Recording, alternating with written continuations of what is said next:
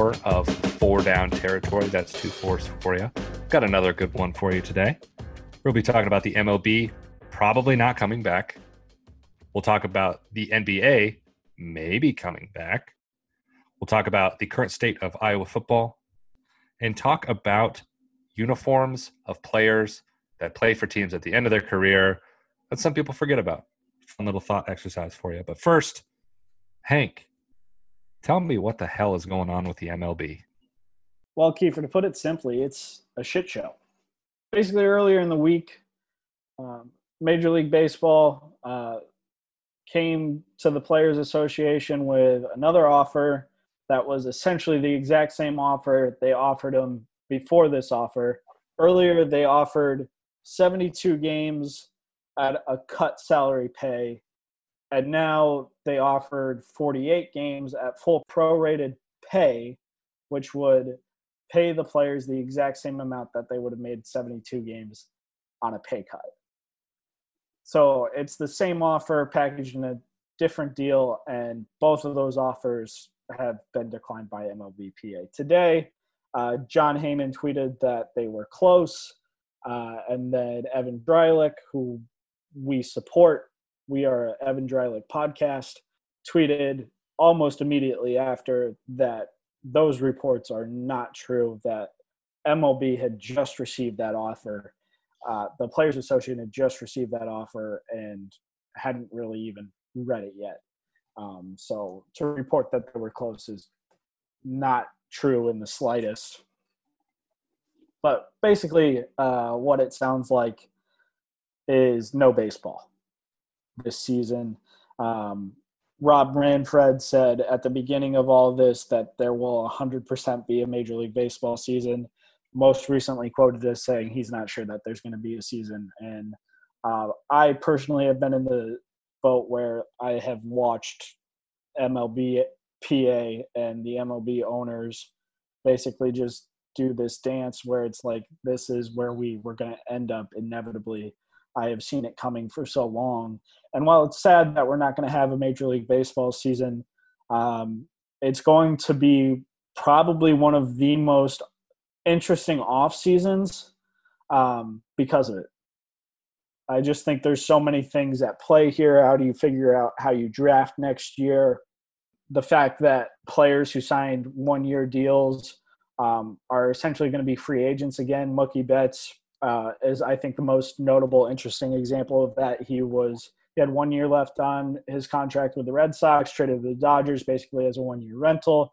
And now the Dodgers are not going to get any games out of that player, but the Red Sox are going to get to keep all of the trade assets that they gained from that trade. So it's a big win for the Boston Red Sox, a huge L for the Los Angeles Dodgers. And now Mookie Betts is a free agent again. And who knows, maybe he's a Boston Red Sox. And Hank, we were talking earlier this week about the MLB draft next year and how they're going to do the order, whether they keep it how it was in 2020 or they do like some kind of random draw. But none of those really seem fair. Yeah, because, I mean, basically you have teams who already picked players in a certain order this year. Like, I don't know who had the first overall pick this year. I assume it was probably Baltimore Orioles again or something like that, because the Baltimore Orioles are absolute trash at baseball. Which, I mean, they're going to be trash again this year, so maybe it's not unfair that they get the first overall pick again this year. But I just think it's hard to justify allowing teams to pick in the same position that they did a year ago without playing a season, just because – and I think ultimately that's probably how you have to do it, because then you could end up with the World Series champion with the first overall pick, and that's not what you want. It's just I don't know if you're there's no way Rob Manfred, of all people, is going to figure out a fair solution to this. Let's be clear about that.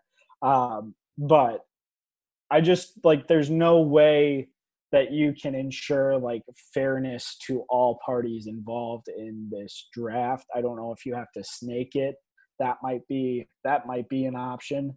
But even then, you, like, figuring out the order is going to be very difficult. You could maybe do like some kind of lottery with like the top Mhm. 15 teams and draw those. Yeah, I that don't would be know. interesting. Like maybe like the worst 15. Like you could do it like in half. So you could do the worst 15 and then the bottom 15, and you could do a lottery for the first 15 picks, a lottery for the second 15 picks, and then you could probably snake it from there too. I think I think we probably just solved the we MLB just solved draft. Nick draft problem. Yeah, but I don't think they're going to listen to us. Oh, I don't. Not Rob Manfred. No. God, that guy's a dick. I don't care how they do it. They just need to do something, because if we wait too long, then we're going to have to extend the season too long. And the whole point of it being canceled in the first place was because of Miss Rona. And if you're extending it into winter months of this year, that's not going to be good. I just want to state for the record, enemies of the podcast, and Pete might disagree with this, but just so we have it out there, Rob Manfred, the refs of the 2002 Western Conference Finals, Steve Nash. No. Who else do we make fun of a lot? We don't make fun of him often, but I just want to throw Vince McMahon in there again. Yeah. That's the name that I meant to say. So those are our four enemies right now. Feel free to keeping track of that at home. So potential new enemy, though, that we want to add to the list, maybe. I don't know. I want to get your guys' thoughts. Kyrie Irving is saying, after they figure out everything with the NBA going on right now, right? Kyrie had shoulder surgery in March, right? He's out for the season regardless.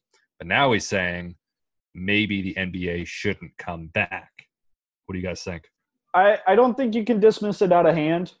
I think he brought up – I mean, his argument may not have been the most well-versed, but I think if you're reading around the lines there and in between them, there is a much deeper argument that he's making there. Number one, I mean, you want to make sure that you're doing player safety to the absolute – like that's the most important thing. Like if you can't have 100% guaranteed player safety, then you should not be having an NBA season. Because ultimately, I mean, these are these guys' careers, and I think Kyrie's point is that you want us back because we're a source of entertainment, but we are people before we are a source of entertainment, and our safety is more important than you guys being entertained by us for what's essentially just going to be maybe like 2 extra months of the NBA. Yeah, I can get behind that logic. I think I'll play devil's advocate and say that it's impossible to guarantee 100% like player safety in any sport, even before COVID hit here. Like guys can still get sick and stuff. I mean, athletes are still getting COVID right now. You know? I mean, we haven't had a season for exactly. We haven't had sports for like almost 3 months now. Yeah. So it's like no one's like immune to it. But I do think there are bigger things in life to basketball. And one of those is like, you know, player health. I think it comes off in a weird way with Kyrie to me because he wasn't going to play in the first place. So, again, not dismissing his cause by any means, but it's like you weren't going to do something to begin with. I don't know. Like he probably wasn't going to hang out in Orlando to sit on the bench. I get the idea behind it, and like I respect it, and I think it's a good idea. But it would be different if it was someone like LeBron or Anthony Davis or Kawhi, Paul George, anybody who was actually playing in the NBA and was healthy enough to play. And I think it almost holds more weight, though, when you think about it that way, because Kyrie has nothing to lose and nothing to gain by saying something. LeBron and AD are the favorites to win an NBA title if the NBA season resumes right now, right? Yes. So, I mean, them saying that they want to play, like, well, they actually have something to play for. I think there's a lot of – I mean, you have these big-name guys who are making millions and millions of dollars, and the NBA pays their players well compared to every other like major sport. Yeah. Like if you're riding the bench, if you're the 15th guy on an NBA team, you're still making I don't know what the minimum pay is right now, but I know it's the best of all the 4 major sports leagues. Yeah. Like you're not struggling. Like for football, it's a different argument because the 52nd guy or the 53rd guy on an NFL team is making, Yeah. I mean, and practice squad guys are making less than that. But with the NBA, I don't know. I just feel like Kyrie makes a lot of money. I feel like his voice is speaking for more like these big name guys that are going to get paid regardless. There's players that, still only get 2 to 3 seasons in the NBA that aren't making as much money. And I mean, you want to be at full health for those 2 to 3 seasons and you get COVID. I don't know, like 3 seasons in the NBA isn't going to pay them for the rest of their lives. Like the rest of these guys, like LeBron and AD, are paid and good to go for the rest of their lives. Like COVID could seriously mess something up for these guys way down the road, But the whole argument about Kyrie is like the money thing doesn't apply to him. He's made more money than like 95% of the league and has plenty of endorsements. My thing is if there was going to be a player to unite everybody and for people to get behind, I think it would be more impactful for it to be a star, which the league actually relies on. If it was like LeBron, I just feel like it would carry a little bit more weight, which in theory it shouldn't, because the principle and the idea behind it is the same. Mm-hmm. But if LeBron was like, we're not playing basketball in Orlando, I think more people all around the league would listen up and be like, yeah, we're not playing. Mm-hmm. And I agree with that wholeheartedly. I just think there's sort of a weird stigma around Kyrie Irving. Could that be because he thinks the earth is flat? That's the thing, is he's always been controversial. Mm-hmm. Yeah. There are people who are joking that like, oh yeah, he killed the Cavs, he got out of the Cavs with drama, left Boston with drama, which he did. And then they're like now, oh, he's gonna, destroy the league with drama. I don't want to necessarily say it's drama. The guy thinks differently than some people and like thinks outside the box and he speaks his mind, and there's nothing wrong with that. It's just sometimes the way he goes about it, like this is something I wanted to bring up. So the whole idea of like Kyrie floated out the idea of creating another league that the players could be in, just because I think he said the NBA something smells fishy and it's kind of bullshit, the whole Orlando thing, which there are a ton of regulations they have to follow and stuff just to be able to play basketball. But then when it like got leaked that was in the group chat, Kyrie said that it wasn't in the group chat, but then left the group chat with the Nets team apparently. One makes you think, okay, if it wasn't in the group chat, why'd you leave the group chat to begin with if you denied it? Then sometimes I feel like he doesn't have full support of his teammates. And again, that goes back to the thing where I don't think he's a guy that the league would 100% unite behind. Kyrie's a bit of like a conspiracy theorist, I feel like. Yeah. He just has a different way of thinking on things. Mm-hmm. And again, there's nothing wrong with that. But I think because of that, not everyone's going to follow him. Yeah. I just don't think Kyrie is the best at getting his message across. I feel like he doesn't even get along with all of his teammates in Brooklyn. How the hell is the whole league going to go behind him? Which it won't for a fact. I think Kyrie needs a PR guy. I think so too. I think he needs someone that can craft his messages a little bit better. We're 4 white guys trying to decipher what Kyrie means by this, so take it all with a grain of salt. But I think even when he was like talking about the flat earth thing, he said he did that as like a way to prove that the media takes everything like out of context or like blows everything out of proportion, makes bigger deals out of things than they should. It's just the way that he goes about things that I feel like turns people off. I think the message that he's trying to send is there though. Yeah, I think the message is there. To be fair, he does have guys that are speaking on his behalf as well that have a stake in the NBA. Like I know Dwight Howard was among them. Somebody else that was on the conference call. I'm trying to remember a name off the top of my head. It's not like nobody's with him. Mm-hmm. It's just kind of the fact that it's Kyrie saying it. And again, not faulting his message. I think he has a very legitimate point, and people should think about it. I just think that because it's coming from Kyrie, people are going to write it off right away.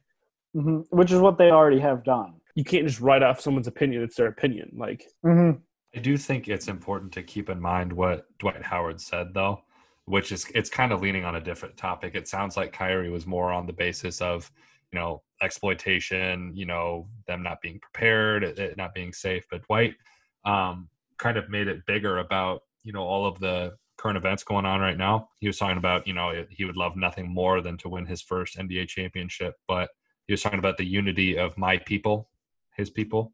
The Black community would be an even bigger championship, which it kind of got me thinking too, if people are rushing really quickly to get the NBA back, is that a distraction from a larger cultural discussion? Yeah, I think it is a distraction. Yeah. Like sports have, and a distraction to this, but everything. It'll be a distraction from COVID. It'll be a distraction from people's everyday jobs. Like that's kind of what sports are for fans, is a distraction. It gives people a break from their everyday lives or the problems they have. But, it doesn't solve any problems. Like sports don't solve problems for people. It just, Right. I mean, it's why we have a podcast. It's because of sports.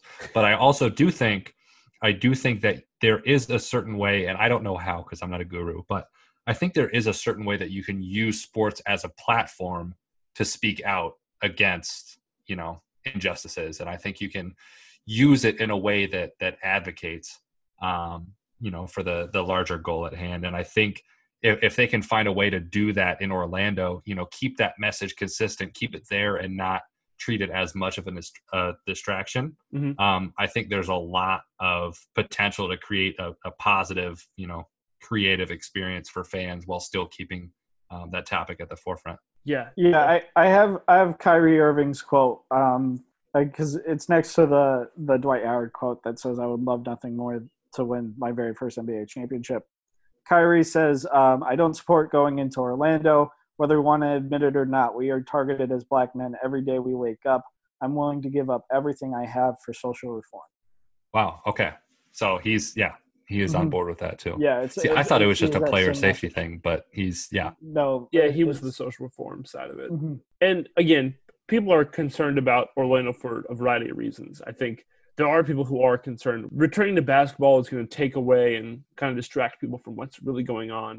And especially because, Black Lives Matter is getting more done than they ever have before with their current protests. So it's very poignant, and I think it's a topic of discussion that people should be having. I do think, though, that the NBA is very in tune with everything. Like, this is what's unique about the NBA, is that they're very in tune with everything that's going on in the real world too. Like they're very open to it. Like, players are so involved in their communities.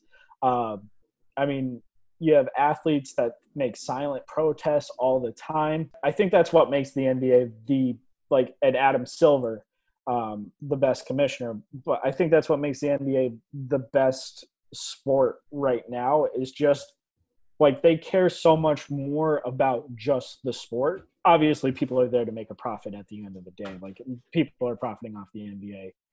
I won't be blind to that. But they're just so involved, and they give back more than I can think any other league does. And they're involved in the conversations. I guess that's the part that I'm trying to stress the most, is that Adam Silver and the NBA are no way going to allow this to detract from Black Lives Matter. The rest of the world might not be the same, but I think if you're watching the NBA, 2-3 months from now, like, there's no way that these games are going to go on without bringing attention to the larger topic too. And I think you'll have a lot of people complain about it too. I'll be honest with you.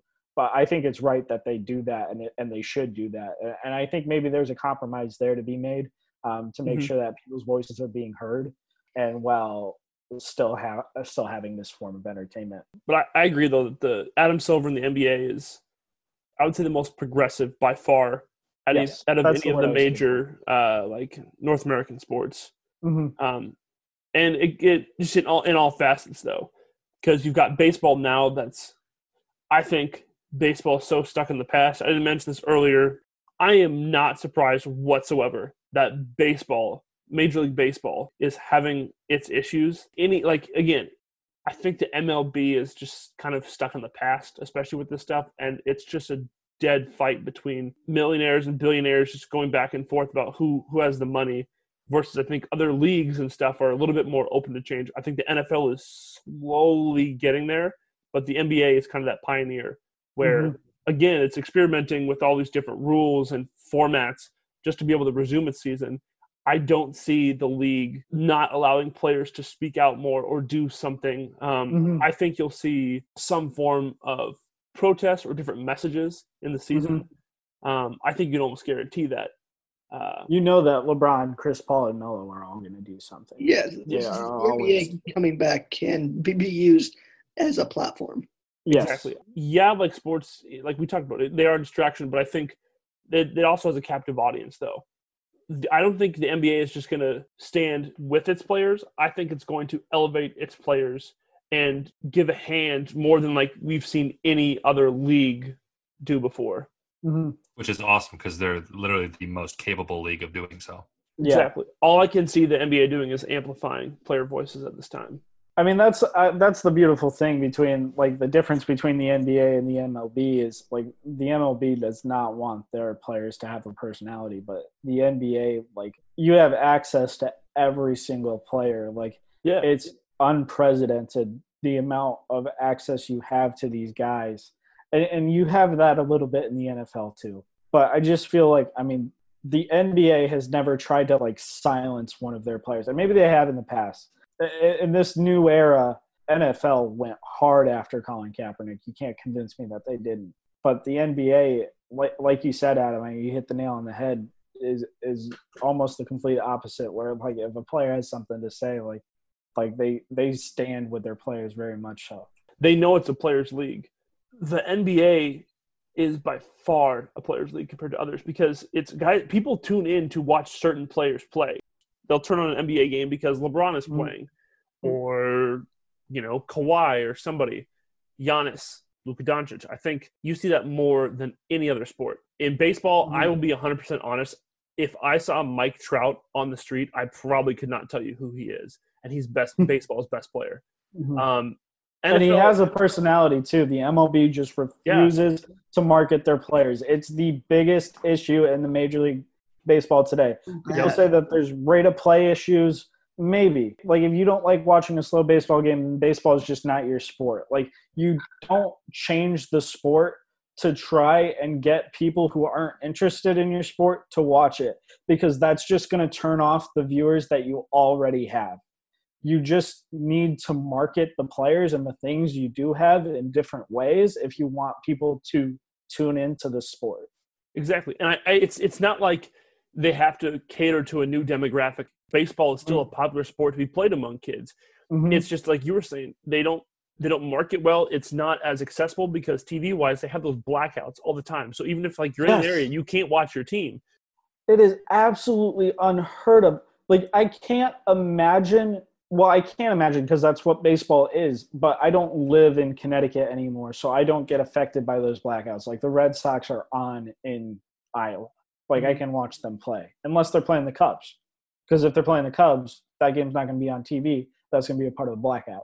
The fact that you can't watch local sports for free, like the teams that you want to watch play, the teams that you cheer for, just because the MLB is like, all right, like this is what people will pay for because this is their team. This is like they'll pay money to watch their team even at home. Well, you were wrong and you still do it. It's ridiculous. I hate the blackouts so much. I know we joked about how we would fix golf when we were talking about the match and stuff a couple episodes ago. I think baseball is the one sport that just needs to be fixed, and not necessarily the sport itself, but again, the presentation, the marketing, the people behind it. It needs an overhaul. It needs a facelift. I'll be honest with you. I've enjoyed watching spring training more recently than I have watching like the regular baseball season. I will say the Major League Baseball postseason is my favorite postseason in all of sports. That's a bit of a hot take, but I love it so much. It's the only MLB I watch is postseason. it like I don't know. I feel like it tells a story unlike any other. Like I don't know. There's that aspect to everything, but I just think there's so much more. The slow pace of an MLB postseason game. I don't know. It's almost like this like slow burn. It's like it's almost like pageantry to me. Like just I don't know. An MLB postseason game is just like it's a masterpiece to me. It's art. But the things that they do in spring training, like they put mics on players out in the outfield, like they'll interview players in the middle of games. Like it's very, very interesting. Obviously, I don't know if you can do that. Like they interview players in the middle of their at-bats.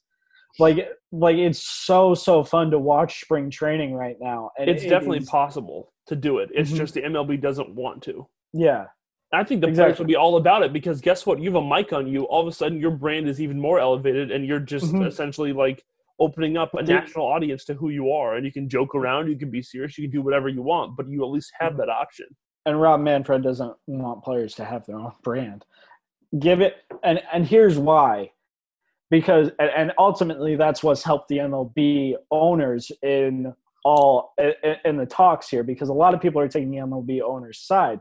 But once you start giving your players a voice and you start giving them a face and a personality, well, it's harder to look at them as just a baseball player. And I think you see a lot of that in the NBA. I think that's why the NBA is so successful.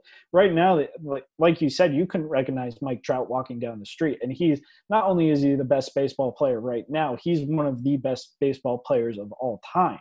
Like, he is a generational talent. He is Babe Ruth. He is Hank Aaron. Like, he is insane how good this guy is. And the Major League Baseball is pissing themselves. Like, just absolutely pissing it away. It's very sad to see. And I think the most Mike Trout you will see is him hitting a bomb at Topgolf on Twitter. Yeah. That's more Mike Trout marketing than the MLB has ever done. Exactly. Exactly. There was that one Let the Kids Play commercial. But outside of that, literally nothing. And it's insane. And that Let the Kids Play commercial, so entertaining. Like you just saw a little bit of my my God. Like, there's so many entertaining baseball players right now. Yasiel Puig, actually, I don't know if he's on a team right now officially. Puig, your friend. I think he's still a free agent technically. I mean, Mookie Betts is so entertaining. I don't like the guy, but Aaron Judge has a very, I think, very fun personality.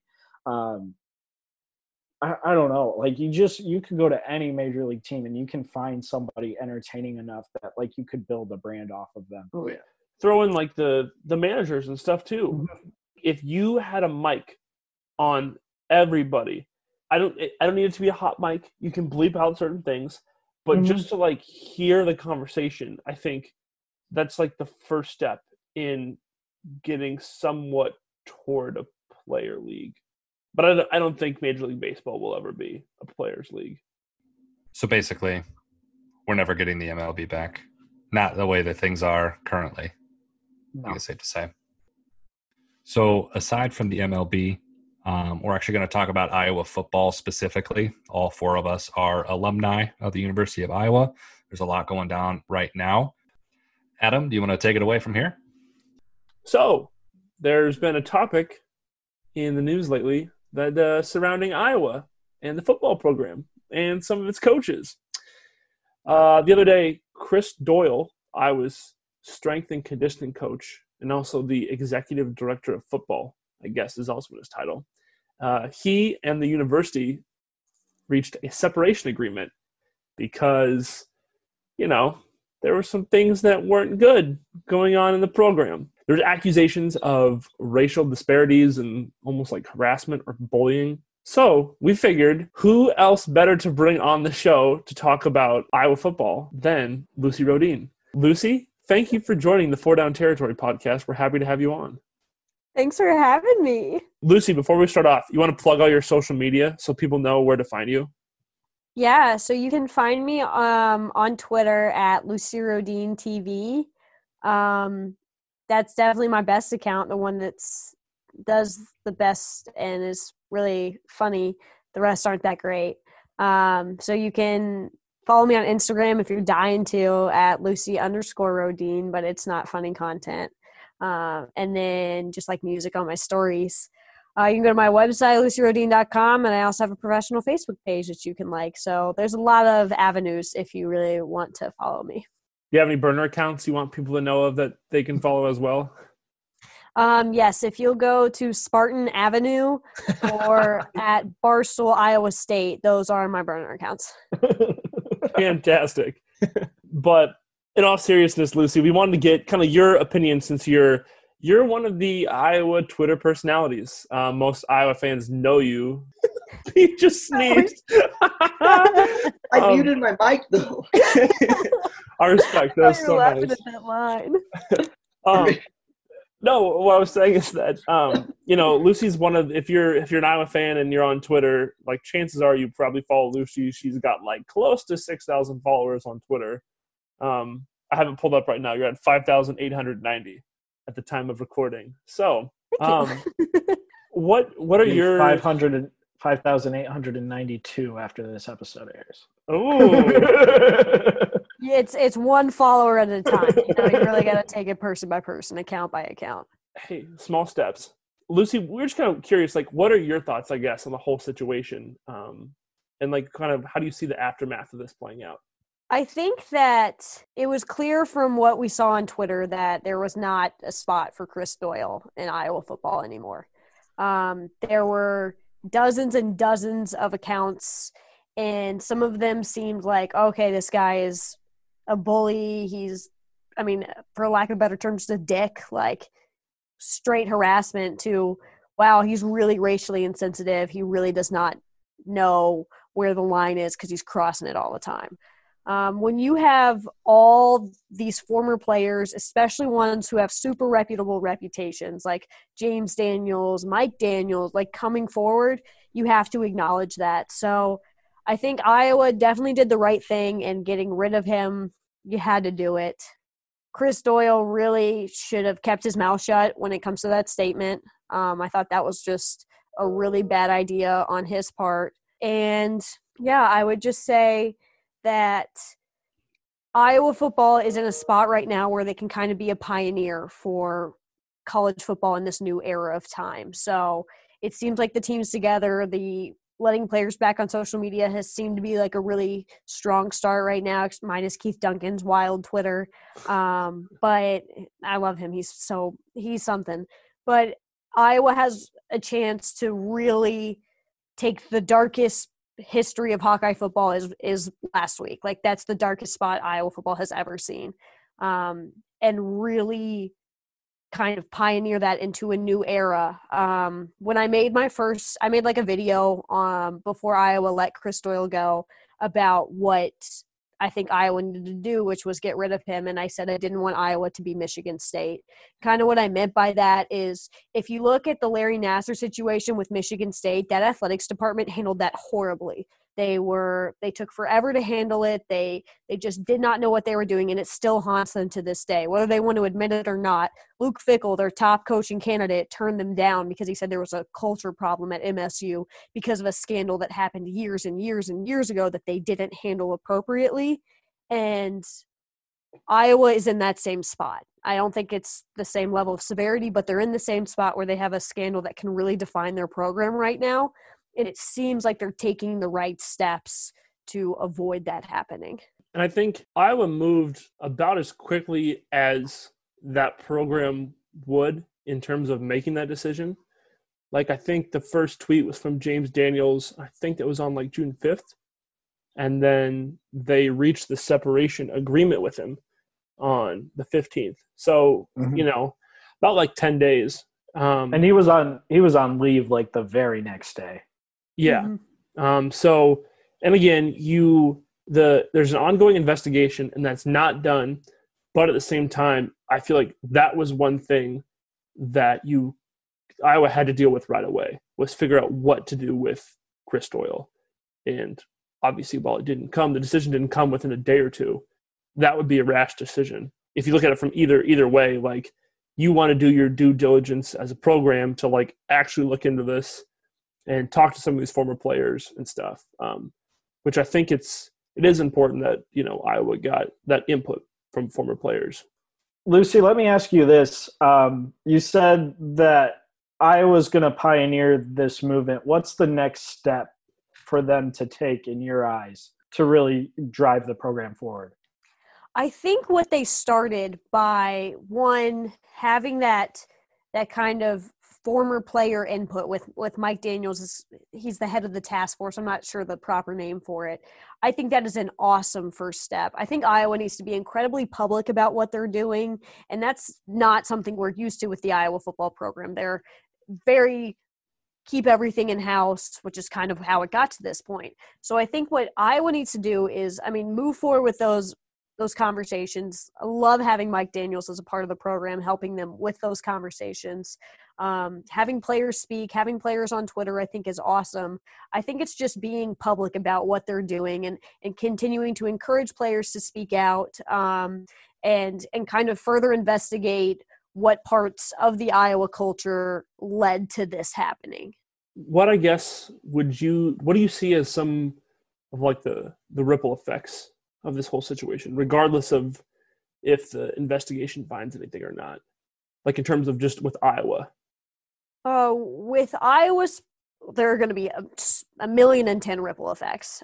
I think that you're going to have to take a look at all members of the coaching staff at this point. Like Doyle, from the tweets we saw, Doyle was obviously the main person that players seem to have an issue with, the person who kind of acted the most inappropriately. But there were other names mentioned. You have to look into that. I'm not saying you have to get rid of everybody, and I know you guys know I'm alluding to Brian Ferentz here. A lot of people called him out. You have to take a look at that behavior now and kind of investigate everyone. Kirk Ferentz needs to investigate himself. How did I let this slip? How did I not notice this? Did I notice it? The ripple effects are everyone is on the hot seat in their own way, shape, or form, because everyone who's been a part of that program for the past X amount of years didn't see this happen, or they did see this happen and they didn't do anything. Recruiting-wise, it's going to have an impact. And I won't even say that impact is going to be necessarily negative. The kind of camaraderie and the how much Iowa just seems to be together at this point is such a good look for the team.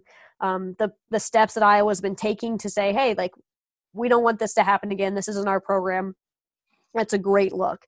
So recruiting-wise, I think it could go both ways. I think it could really be like Black athletes are going to feel comfortable and confident coming to Iowa because they know these changes are being made. And also the ripple effect of this happened at Iowa. That's not where I want to go. I think that you're going to see a real increase, not in just Iowa football the football team, but in Iowa athletics in general, with the graduation rate for Black athletes being so low. It's really you're going to see that entire athletic department change based off what happened with the football team. Yeah. And when you touched on recruiting there, I was going to ask Pete, because Pete, you did a story on Deuce Hogan, and Deuce fired off a tweet kind of during the whole thing when he was asked if, everything was all right with the program. I don't know if you wanted to talk about that or not, but I think that's an interesting viewpoint from him. Yeah, he just, as you mentioned, and as you probably saw, he said that they're the tightest recruiting class in the country right now, and they intend to keep it that way. And when I talked to him, he just kind of fully understood that and just took ownership, not only for his 2020 class, but he mentioned how important the future classes are, along with just the momentum that they picked up in recruiting in recent weeks. And he knows that they're going to be teammates in the future. If you need a guy during this not great time for your program, Deuce Hogan seems like a perfect fit to just kind of help you get through it. 100%. Obviously, the football players haven't been allowed to tweet up until now, but he has been so vocal on Twitter, even back from when he was being first recruited. He's just he's a vocal leader, at least on social media. And to have that sort of leadership from, your quarterback is a big thing too. And just an incoming freshman too. Exactly. He gets it. I think that sort of leadership and almost, I wouldn't say accountability, because Hogan, isn't in the program, or, at the time of this, he had nothing to do with it. But still, being able to sort of take that leadership, like you said, Pete, as an incoming freshman is pretty big. Yeah, I think just a kind of acknowledging what has happened with the program and just being so confident, I guess, that they're going to get through it together. It's just really big for the future, I think. I think having these conversations in general is important, right? These conversations probably should have been had sooner. But I think in addition to those conversations, you need someone to lead you in that new positive direction. So I'm just really happy to see that Deuce is stepping up into that role. Adam, we talked a little bit about fallout. I know you had an interesting take about maybe a possible early retirement for one of Iowa's coaches. Yeah. So, listen, I'm not saying that Kirk retires after this year, but I think with all this like outside stuff and all this scrutiny, deep down, I think that he's a guy that wants to see things through, and especially like both wanting to get this resolved because he, at least in his press conferences, he seems very genuine with what he's saying. So you'd like to think that the guy is fully behind like creating this change, and where there's areas of improvement on his staff, he's going to make those changes. Again, also with when you mentioned recruiting, the momentum behind the 2021 class, like right now it's 9th in the country and 3rd in the Big Ten.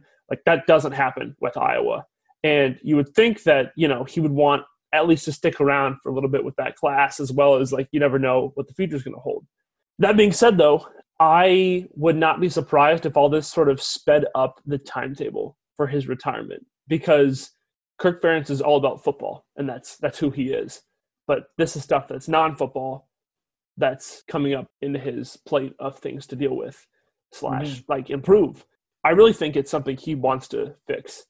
I think he didn't have a blind eye to stuff, but was just sort of unaware of what was going on or didn't see it as the way the athletes did. Obviously he didn't, because this stuff happened. But I wouldn't be surprised if this maybe kind of bumped up his retirement time frame a little bit. Again, not saying he retires after this year, because I don't think that's going to happen. But it wouldn't surprise me if there's still issues surrounding the program and they're not getting fixed. I don't know. I think you touched on something there where like Kirk has done everything that he can do at this program, essentially. Like I don't know that he's hit his ceiling probably for the Iowa program. So when you start to think about legacy, and that's a big thing that I assume when you get to the point that Kirk Ferentz is at, is something you probably think about a lot when you start considering retirement. Oh, yeah. And to retire now or even at the end of this season, this scandal, this Chris Doyle scandal, is going to be a big mark if he doesn't continue to at least build a foundation where Iowa can leap from. 100%. I think he's actively doing his best on the outside, at least. We'll see what the investigation finds, because then, there's going to be, regardless of what it finds, there's going to be some decisions that need to be made. I think, again, like you were saying, Henry, his legacy.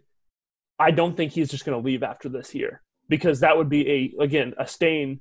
That's how people, it's a recency. That's what people are going to remember him for in the Iowa program, because the Iowa program is now, national news. And unfortunately, I can see some people who, aren't familiar with the program seeing this as Kirk's legacy versus what he's accomplished on and off the field and what he's done for the community.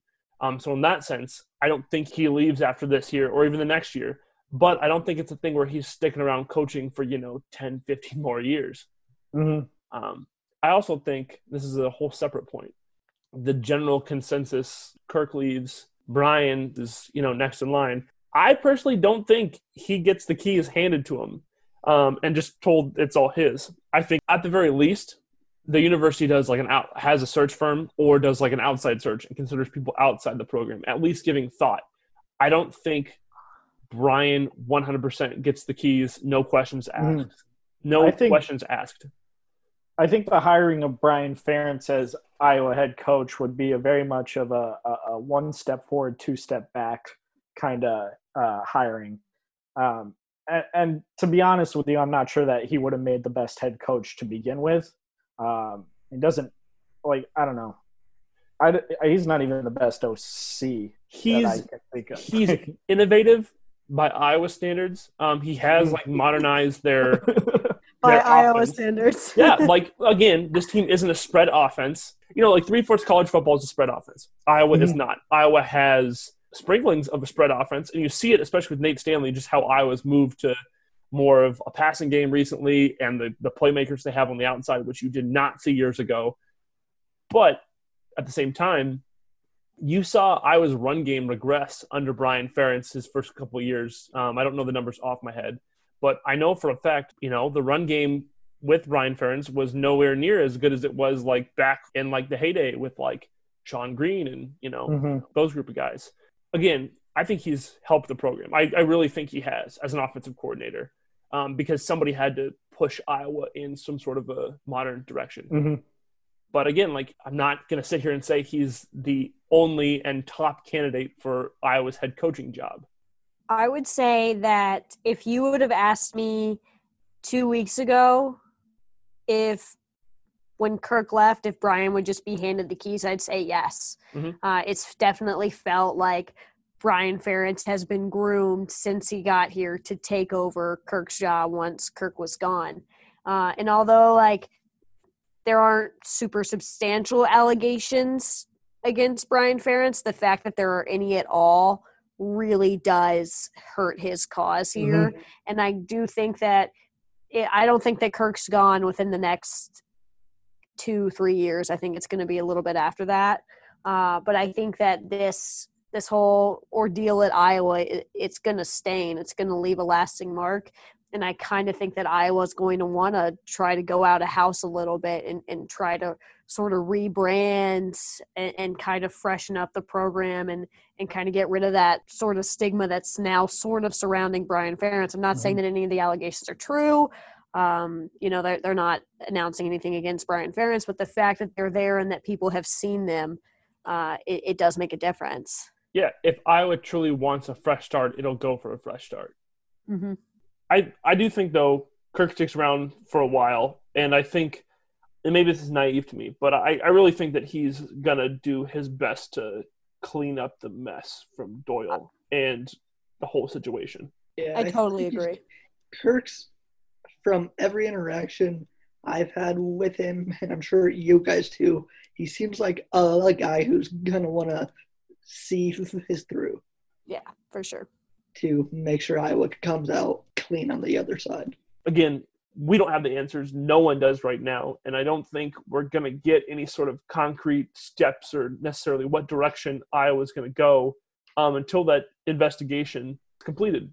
And Gary Barta this week said it would take weeks, not months. So in the next month or two, we'll probably, I would guess the next month, you know, get some sort of a verdict on what the investigation found or what it didn't find. So, Lucy, thank you again for joining us. Next week, Lucy's also going to be on the podcast. We won't be talking Doyle with Lucy. We're going to talk more about what she does, her story, stuff like that.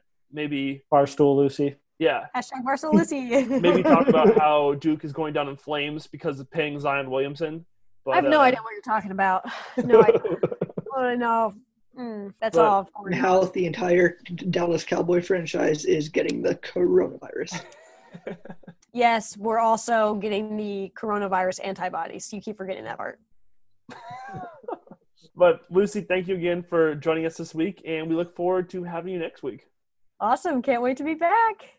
Before we wrap up the podcast, we've got one final talking point that we want to share with you all. This week, the Tampa Bay Buccaneers shared some photos of their new quarterback, Tom Brady, in a Buccaneers uniform.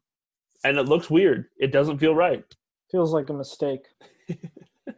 Feels like that one thing that a lot of athletes do at the end of their primes. Oh. Keeper, what are you trying to say? I would go so far as to say that there is a pattern of many very notable athletes that'll switch teams at the end of their career. Not sure exactly why. I'm sure they're all for different reasons, but some pretty noticeable ones throughout history, actually. Should we talk about a few? Well, if you insist. I'll mention Michael Jordan. Oof, with the Wizards. Oh, that's a classic. Season with the Washington Wizards. Oh. His last 2 seasons with the Wizards. Weird. Just strange. There's something I forgot about until literally like a couple weeks ago. Michael Vick played on the Pittsburgh Steelers. Yes, he did. Mm-hmm. Started Wild. Mm-hmm. What about Brian Scalabrine with the Chicago Bulls? He's a To me, he'll Celtic. always be a Boston Celtic. Same. There was a point in time where I almost got a Brian Scalabrine Bulls jersey. That I was too late to the party. would have been lit. I think of sticking with NBA. Two guys come to my mind: Patrick Ewing with the Sonics and Magic, Mm-hmm. and then Hakeem Olajuwon with the Raptors. Both of them just feel out of place. Football wise, Joe Namath played for the Rams. Jerry Rice for the Seahawks is still also Mm-hmm. very Jerry Rice weird for to the me. Jerry Rice for the Raiders too. Yeah. I'll one up you. Jerry Rice with the Broncos practice squad in 2005.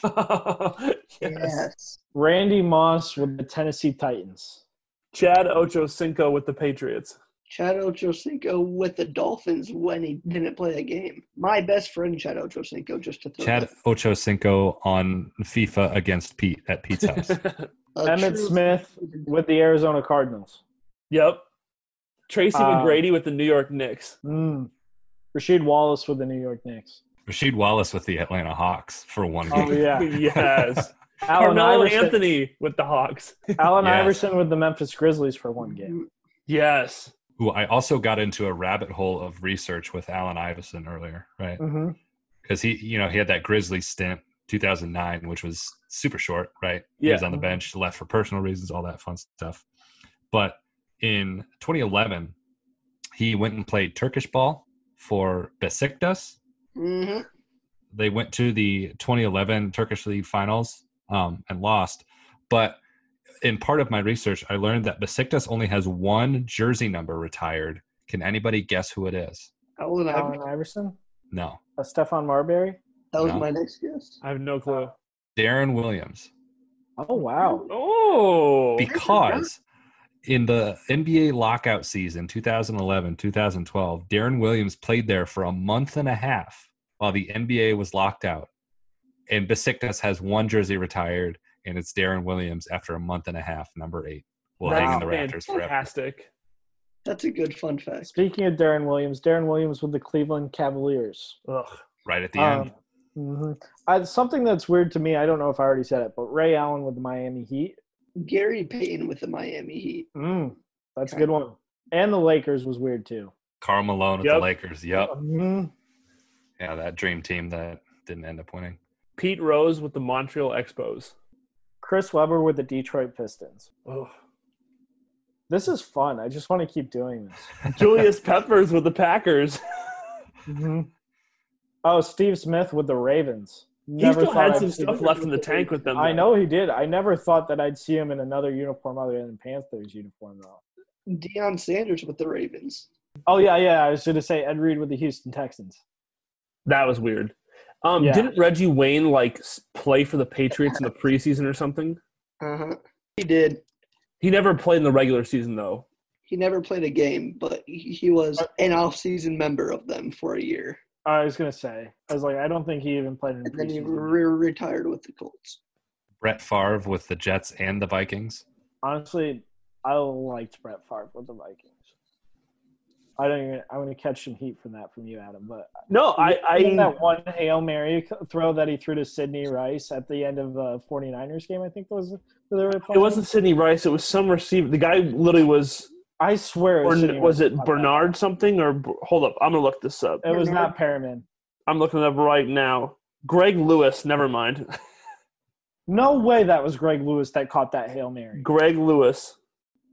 I'm pretty sure that this is like the Berenstain Bears kind of thing, where I've been dropped into an alternate universe. The, It was Sidney the Rice Mandela that effect. caught that pass. No, Sidney Rice was with I think the Seahawks at the. Oh no, he wasn't. No, he shut wasn't. your No, he mouth. wasn't. He was with the Seahawks after Favre retired. Sidney Rice played for the Seahawks. Yeah. Point being, Tom Brady. It was weird to see him in a Buccaneers jersey, and it I is think definitely it's- there with everybody else. I think it'll end up being weirder to see Rob Gronkowski in a Buccaneers uniform, to be honest with you. Mm-hmm. But yeah, That's the podcast, guys. that's the pod. Great show, boys. As always, thank you for listening. Be sure to like and subscribe. It was fun. It was a lot of fun. Thank you, Lucy Rodine, for coming on the podcast. In summary, you, Rob Manfred. You, Vince McMahon. You, Steve Nash. Oh, I disagree.